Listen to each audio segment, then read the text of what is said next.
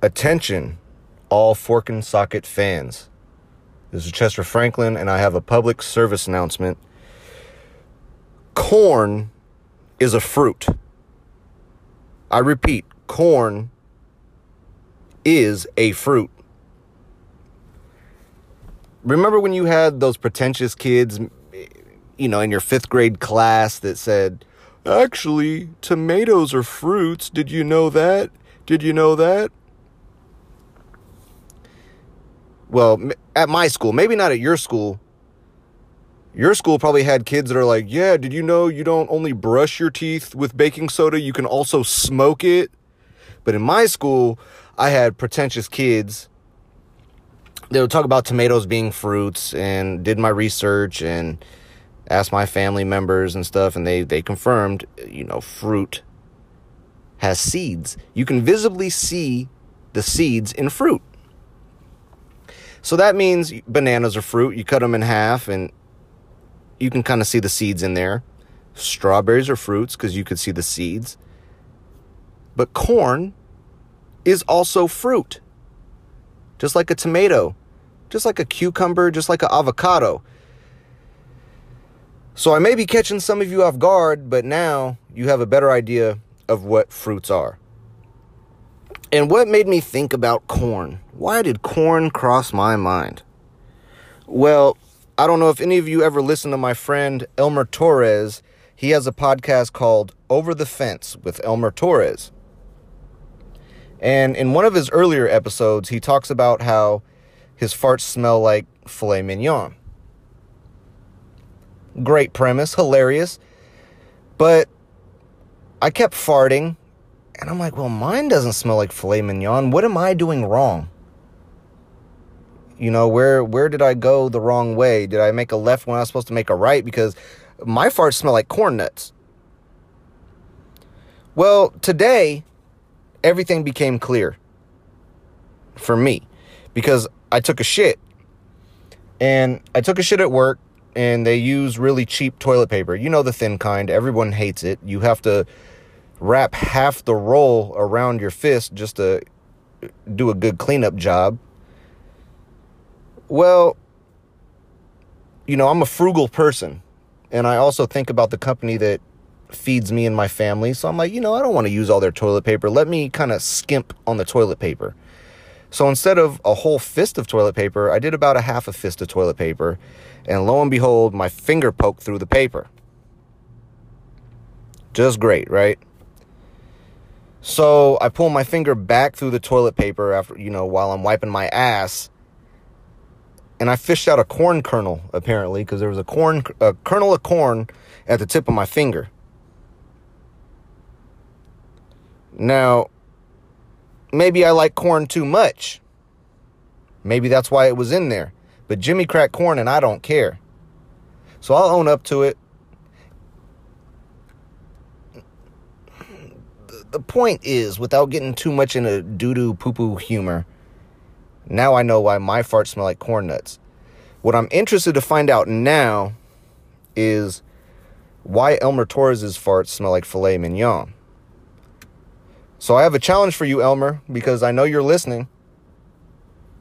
You're one of my best friends. Well, my best friend next to my wife. And I have a challenge for you. Poke through your toilet paper, and I dare you to pull out a filet mignon with the bacon wrapped around it and everything. Your move. So let's get to the main story, because the real point of this episode, I'm going to call this episode B as in boy and E Practice. B&E Practice. And any of my other fellow or former fellow criminals know what B&E means. It means breaking and entering. And as a child, I learned this way back, how to break and enter. I had a friend, I'm not going to change his name too much, but let's just call him Lyle. Let's change the first letter and just call him Lyle. Well, me and Lyle, I was 9 or 10. He was a year older than me, so he was either 10 or 11. And what we used to do is we used to practice breaking into houses around our neighborhood. Sometimes we'd even do it when people were home. We'd kind of like break into their house, into like a side bedroom. If you listen to my 30th birthday episode, there was a person named Jamie who I mentioned, died in a car crash at some point. Very young. She was maybe 15, 16. So she was a few years older than us. But her older brothers were friends of mine and Lyle's. So being familiar, we've been in the house. We used to play Def Jam Raw, I think it was called. It was the Def Jam wrestling video game. We play like GoldenEye on N64.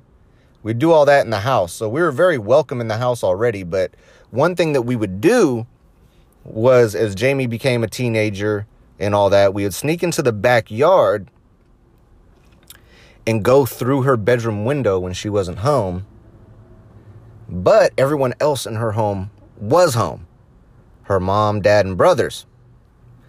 So what we would do is we would sneak into the house with people that were still home just to see how sneaky we could be. And that's where we kind of got our feet wet and got to training on how to break and enter into houses, even if people are home.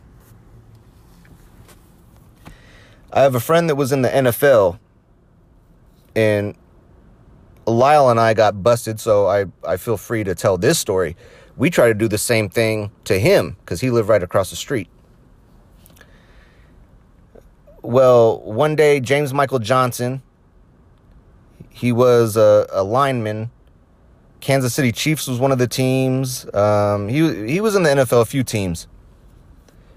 Well, we tried to do the same thing at his house while people were home. His parents were home. And in his backyard, along the side of the house, he had tall grass. Well, we got into his computer room window, and we didn't get caught by anybody.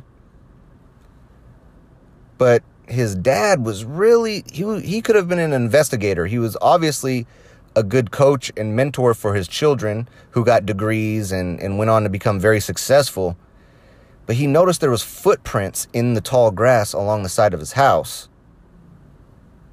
And one day showed up. I think Lyle snitched, but I forgive him because he's still a good friend. But he snitched, I'm pretty sure. And they suspected us right away of crawling through their window and being on the side of their house and just being kind of creeps.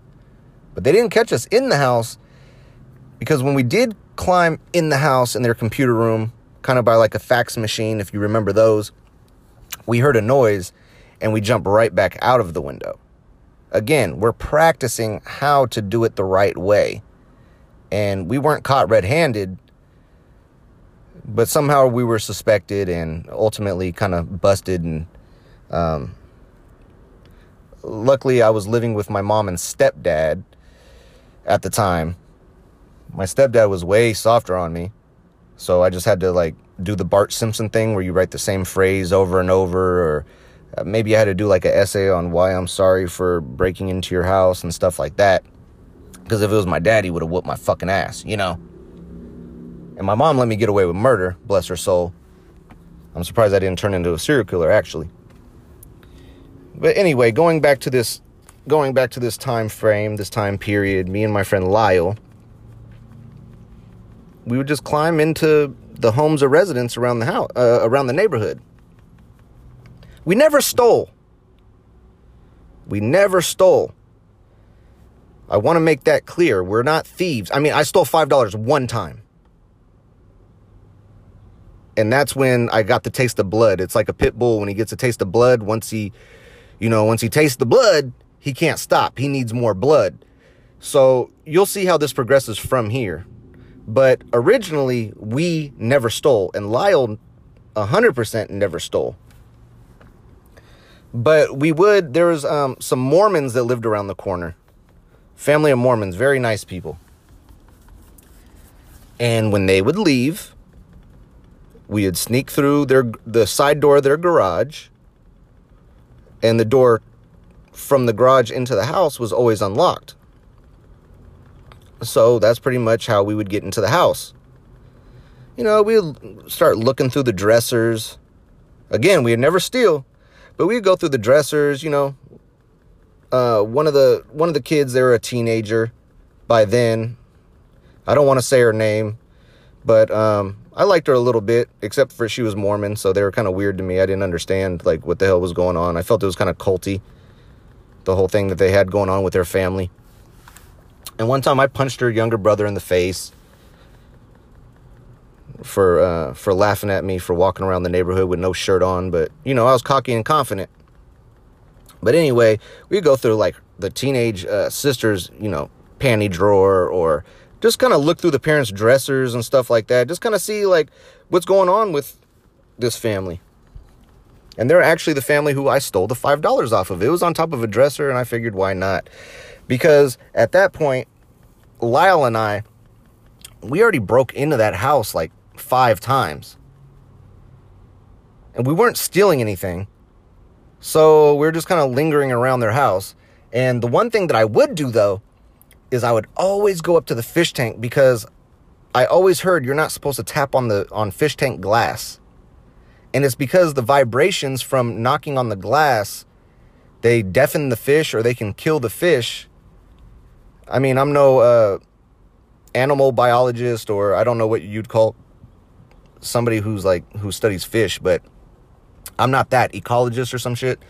I don't know. But I know that you're not supposed to knock on the glass. So when they were not home, Lyle and I, we would always break into their house. Never steal anything, but I always made it a point to abuse the fish. So I would just knock. I was trying to kill the fish. I kind of wanted the fish to be dead when the family came home, because they would have no idea why. And I didn't feel any, negative feelings towards the fish personally. It was just kind of a message I was trying to send, I think it was The Godfather when they sent the horse head. Some dude wakes up in his bed and there's a horse head in his bed to kind of warn him of what's to come. And I actually didn't have any ill will towards the family, so I don't know why I was trying to send a message, but I think I was just kind of trying to figure out how my adult life was going to turn out and how I was going to navigate through that, and how I was going to become a beast in the streets. You know what I mean? Well, the thing is one day, well, it was one night. It was already nighttime. I probably should have been in the house by then. But me and Lyle, we're in the Mormon's house. And I'm in the living room. And I'm beating on that fucking, that fish tank. I'm beating on it. But then we hear voices. So me and Lyle, we go look through the peephole. Or we run up to the door. Only one person can really look through a peephole. But I look through the peephole, and the doorknob of the front door is rattling. And I look through that peephole, and they've come home. The Mormons are home. I'm like, oh, fuck. We look at each other. What do we do? What do we do now? How are we going to explain that we're in their house and they're coming through the front door? But if you come through the front door, if you walk straight, the first place is the living room where the fish tank was. And the living room would let out into the backyard. So they had a sliding glass door leading out to the backyard. Man, I tell you, we made it just in time. Lyle and I ran out. Lyle was such a quick thinker. He even thought to close the sliding glass door so it didn't even look like anyone was there, period. But now we're in their backyard. So Lyle's taller than me, more muscle mass, a little stronger than me, and he gets over the fence first, right away. He finds a way to kind of leverage himself to get over the fence and gets over into the neighbor's front yard. Well, while I'm hopping over the fence, I'm seeing the father in his minivan. He's just now pulling into the garage. So he must have let some of them out. They didn't come in as a whole family into the garage and directly into the house. He let the children and wife out first for them to go through the front door as he waits to pull in the van into the garage. And so he's going to enter through the garage, but the rest of the family almost busted us. And as I'm hopping over the fence, like I said, I see him pulling into the garage, and Lyle and I, we got away off the skin of our teeth. And I wish I could say that it ended there.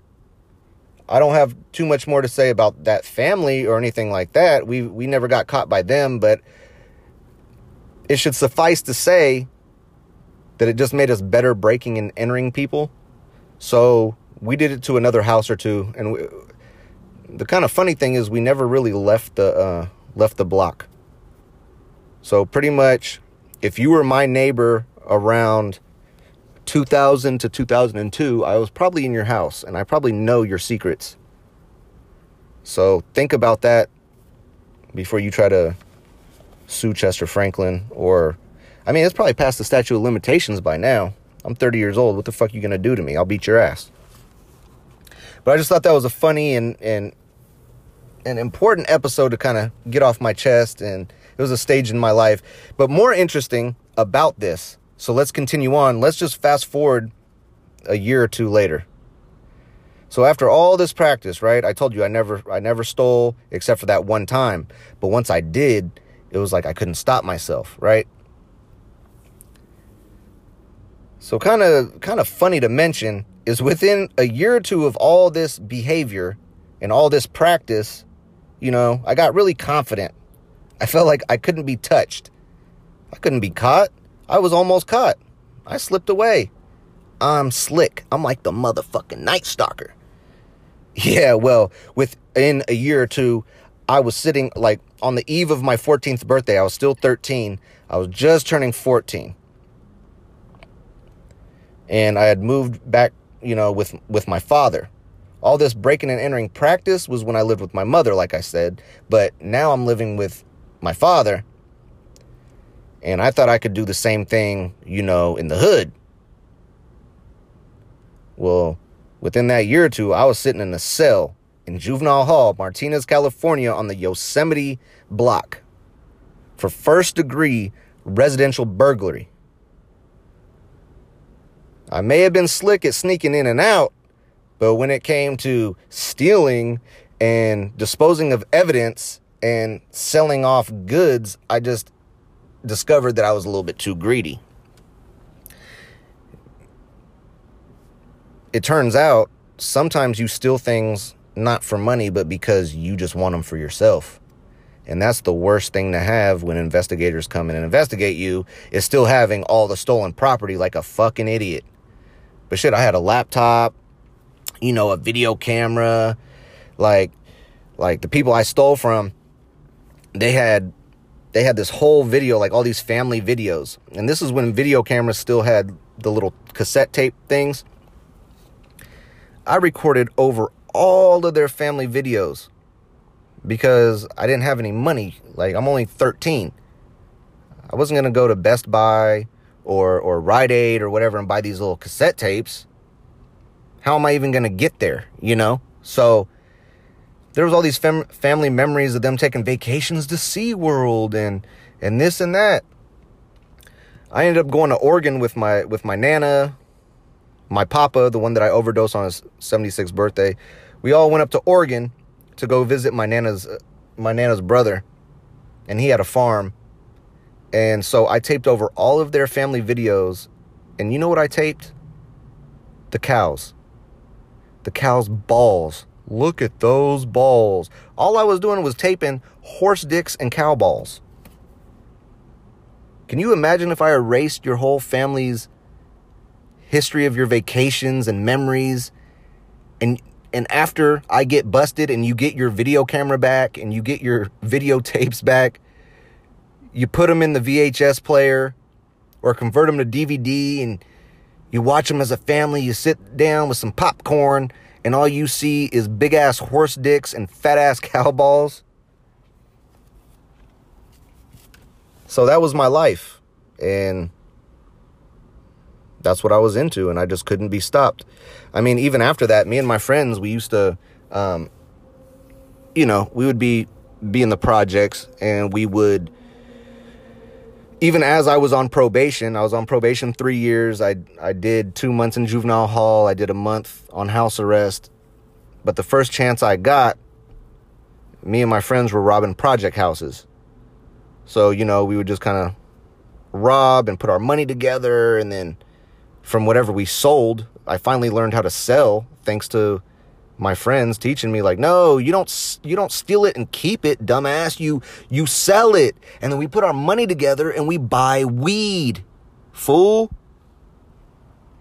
So it, in reality, didn't really stop me from committing crimes and breaking and entering. I just ended up getting better little by little. But it all started back with that B&E practice with me and my friend Lyle.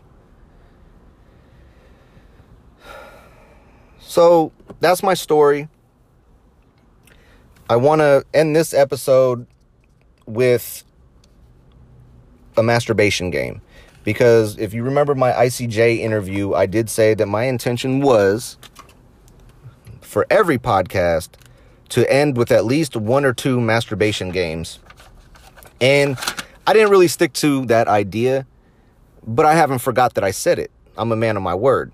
So before you guys sign out, log off, whatever platform you're listening to, however you do it, I do have 2 more masturbation games that I'd like to share with you before I end this episode. So one thing that I like to do, game number 1 here. Sometimes when I'm masturbating, I turn over and I get on all fours. Like, kind of like doggy style, except, I'm not doing it no gay way. Like, I'm not about to get done on my butt, but I just get over on, well, actually, I do it in a 3-point stance. Because how do you beat off if you're on all fours, right? So I'm using one of my hands. So I do a 3-point stance when I beat off. And I call that the Brian Urlacher.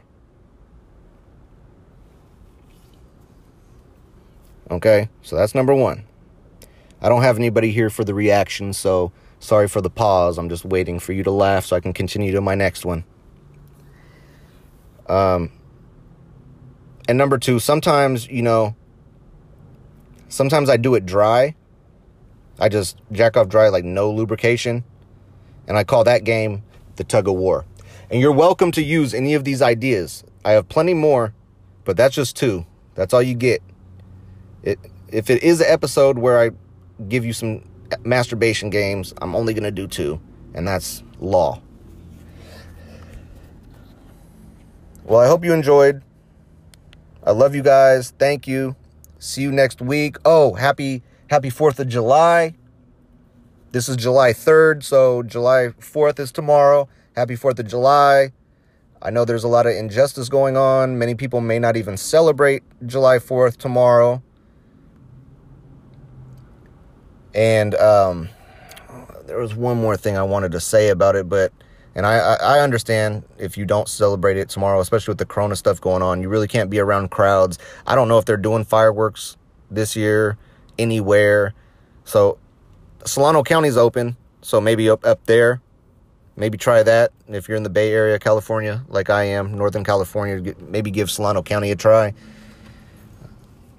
But I'm gonna end this with a song, and then I'm gonna shut this off on you.